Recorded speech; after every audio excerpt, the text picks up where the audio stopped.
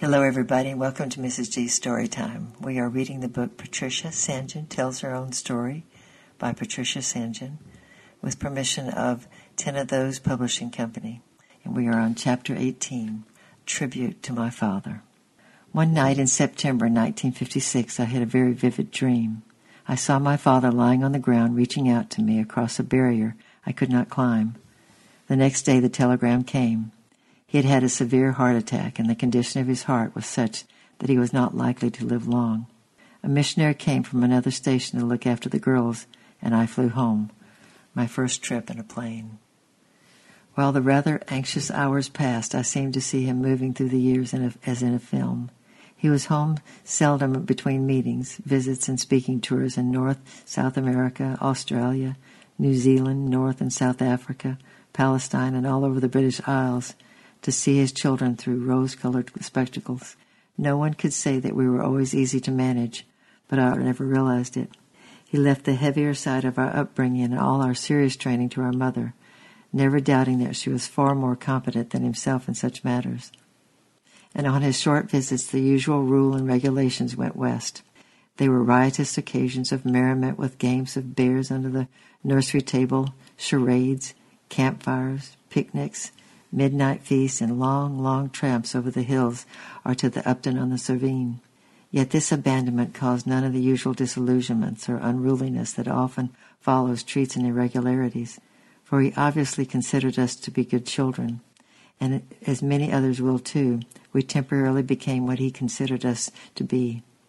Besides, he was so infectiously happy that no one wanted to spoil it by being contrary or unruly. Without a word on the subject, he would leave us with the abiding impression that goodness was desirable and utterly joyful, the only real fun in life. His influence over us must have been so largely unconscious, for he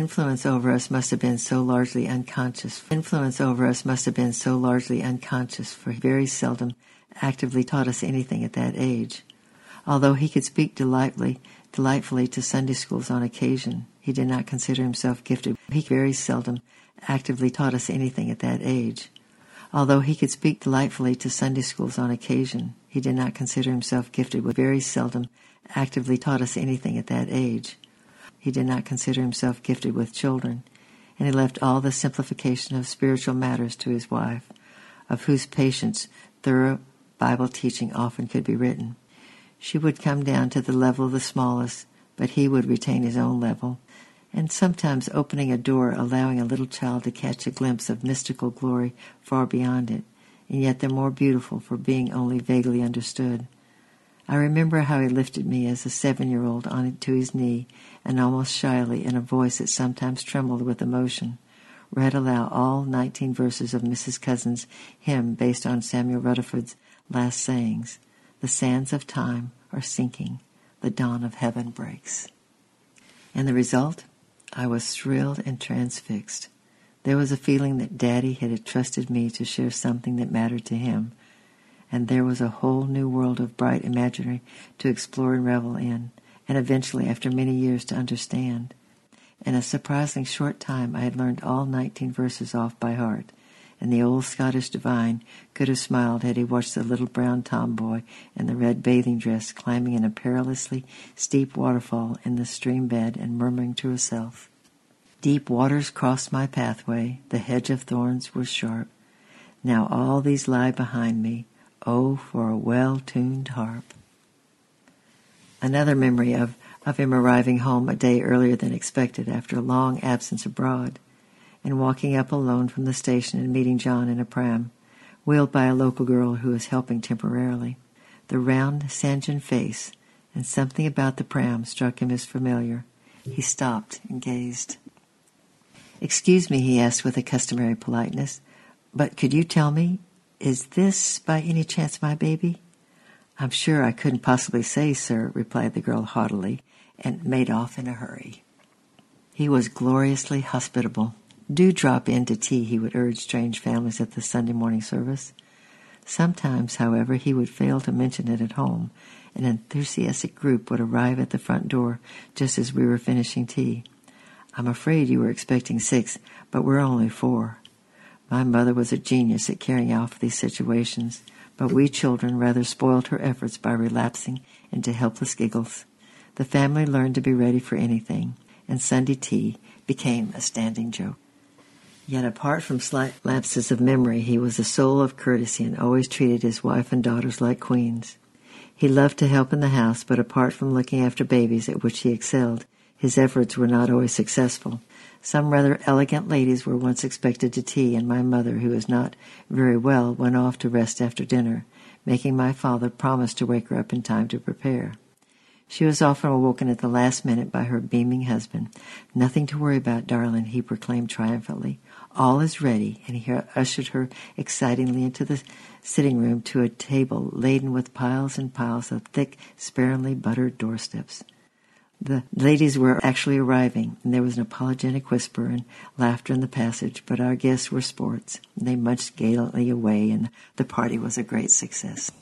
And the combination of my mother's simple, straightforward teaching and the sense of my father's mysticism that was beyond us, there was a strength and safeguard against the modern tendency, resulting perhaps from the oversimplification of divine truth, to consider religion the property of flannel graph and the primary Sunday school, and to abandon it in adolescence. We might wriggle and yawn and feel bored in the Sunday services, but none of us looking at that shiny, lifted face and listening to that voice that trembled with adoring love could maintain for a moment that the breaking of bread was really boring. And it left us with a feeling of mangled sadness and expectation. Sadness because we were small and wicked and incorrigibly merry, and so we could see nothing. And expectation because we might one day grow up and understand and see what Daddy saw. And perhaps that was why so much of our play centered around the story of King Arthur and his knights and the Holy Grail, and the character that I invariably impersonated on my lonely rambles was Sir Galahad. What the Holy Grail was, none of us knew, but one must be very pure in heart, like Daddy, to see it. So while our mother mourned the passing of the years and the tumbling babies that seemed to turn into tough little boys and girls overnight, he exulted in each stage of our growth and bent his scholarly mind to each new achievement. He delighted in the exceedingly amateur family orchestra and would become absorbed in a game of chess with a very small son. He would give the same concentrated consideration to the misspelt literary efforts of a little daughter as he would to his own Greek commentary. In fact, he was the only person to whom I was not ashamed to show them.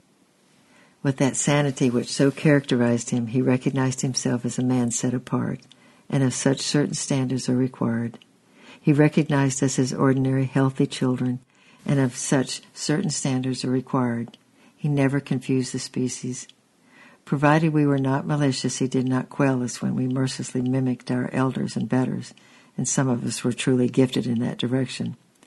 But he never spoke one discourteous word about anybody, and we never heard an impatient or unloving word between him and our mother. He encouraged us to enjoy ourselves, and he loved to give us treats. But we knew he denied himself and kept under his body. And this positive, radiant holiness that went on its own way, seldom criticizing or scolding, was extraordinarily constructive and controlling. So we grew up, and he watched and waited, trying never to force upon us the spiritual riches he had stored up for us until we were ready.